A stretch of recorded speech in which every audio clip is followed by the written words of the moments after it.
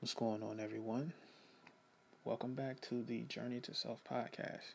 Once again, I'm your host, Brian Ellis, and welcome back. Before I get into this episode, I definitely want to take some time to thank everyone who had the opportunity to listen to the first episode. And I got a lot of great feedback, a lot of comments, questions. A lot of people shared it, and I really appreciate it. And I'm going to continue to try to deliver the best content to you guys. And, like I said, I want this to be an interactive podcast. So if there's something you want me to talk about or anyone wants to call in to be on an episode, contact me um, and let me know. I can't wait to interact with you guys, and hopefully we can continue to build this thing to where it's beneficial for me and for everyone who chooses to listen. So thank you guys. This second episode is entitled Operating from Abundance.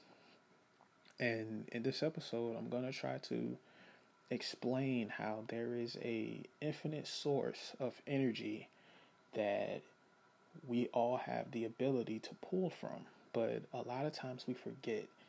And I think just going over it and bringing some clarity to what that source is, what's available to us, and how we can actually apply it to our day-to-day life. I think it'll help a lot of people. It definitely helped me out, and I can't wait to get into it. So let's go. Okay, everybody. So once again, I'm calling this episode Operating from Abundance. And what I mean by the word abundance is there is an infinite energy source that is available to all of us. One of the things that I'm noticing in today's society that seems to be really, really prevalent right now is that a lot of people are going through depression. A lot of people are going through sorrow. A lot of people are just staying in the pitfalls of life. We're all going to have pitfalls, but a lot of people are staying in them. And this infinite source is a source of love, a source of redemption, a source of peace, a source of progression, a source of serenity. All the things that we seem to feel like we run out of just dealing with everyday life. And I think if we all learned how to tap into this energy source, it could help out a lot of people. I think it actually could help out everyone. The way it works for me is like the last episode I talked about meditation, and I talked about developing a spiritual practice for yourself. For me, it's working on myself and learning how to tap into it inwardly. A lot of times we go through things and we look for people to ask for opinions from. Like we have our parents, our siblings, friends, coworkers, people that we're just close to. We tend to go to them and ask for their opinions, or even to just vent, because sometimes you do need to get things, off of your chest, and there's nothing wrong with that. But sometimes you have to get by yourself and look inwardly for those answers. And when you look inwardly, that's when you connect to that infinite source. And let's be clear about this infinite source. Some people call it God. Some people call it the creator. Some people call it the universe. But it's all basically the same thing. You can name it whatever you want to name it. But this is the infinite source of all these things that make us able to function correctly in life, because you have people who can function, but they're not functioning with any positivity. They're just in life, and we all know that person who's got the never-ending rain cloud over their head. And what I want everyone to remember is that when you look inwardly, we all have this little voice inside us that, some people call it your conscience, or what have you, but that little voice inside us will definitely guide you to that infinite source. And for some people, this is where we get a little different. Some people need to be in nature to tap into that. Some people just need to be somewhere by themselves. Some people need to listen to music to reach it. Some people need sounds of nature. They may not need to actually go outside, but they'll play rainforest music or what have you, and it helps them. So it's basically about knowing yourself, and to know yourself is to know your creator. And I definitely encourage everyone to take time to listen to their inner self, because that's that source of abundance speaking to you. One of the most trying times of my life was when I was about 18, 19, creeping into my 20s, and I was trying to find out what kind of man I wanted to be. And that's something that I learned I couldn't go to anyone else for. No one else could teach me that. No one else could explain that to me. So I had to get alone more than anything and listen to myself and try to figure out, okay, who do I want to be? What kind of man do I want to be known as? Where does my moral compass lie? And I found myself tapping into that source of abundance, and I got those answers, and I got what I needed to become that man. And I still use that principle to this day. And not just when something's going wrong, not just when I'm going through hardships in life and I don't know what to do. Sometimes I do it just to sharpen my spiritual sword. Or, like I said in the last episode, strengthen my spiritual antenna and open my spiritual senses just to develop myself. Anything you practice over and over, you'll get better at it. And you can almost look at it like a muscle. You want to strengthen that spiritual muscle. And like I said, you don't always have to be going through something to do it, but it's definitely there when we hit those pitfalls in life. And going back to how just rampant depression is these days, I really believe that's one of the biggest issues of it, is we don't know ourselves.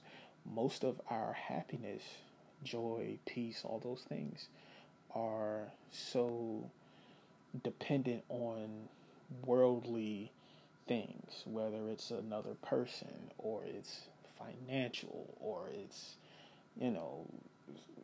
dealing with your health or anything. All those things, which are valid things, but those aren't the things that constitute life. Those aren't the things that put value on life.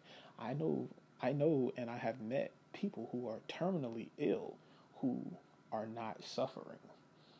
And what I mean by that is, yes, they may be dealing with an illness that may take their life, but their strength, their life force is still healthy.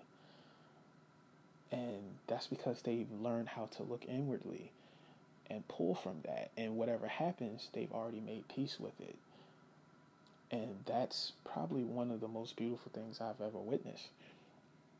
And it's also one of the most encouraging things for me, because, I have times where I'm like, things just aren't working out for me. And I'm like, man, maybe I should just quit and do something else and all those different things. Even we're doing this podcast. I've been planning to do this podcast for almost a year now, and I'm just now getting to it because, you get doubtful of yourself and you want to do your best, but sometimes you just have to look inwardly and trust that when you move, you'll be operating from that source of abundance. And it's always there for you. It's never let me down. I've never tapped into it and it was not there for me. And I definitely want you guys to work on that. And before I close this episode, I want to remind everyone that meditation is key.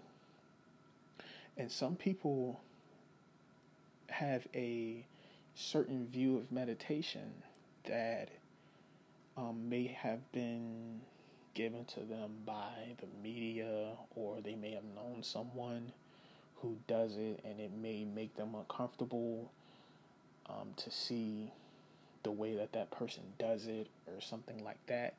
But really all meditation is you tapping into this source that I'm speaking about in this episode. You don't have to, be in a trance.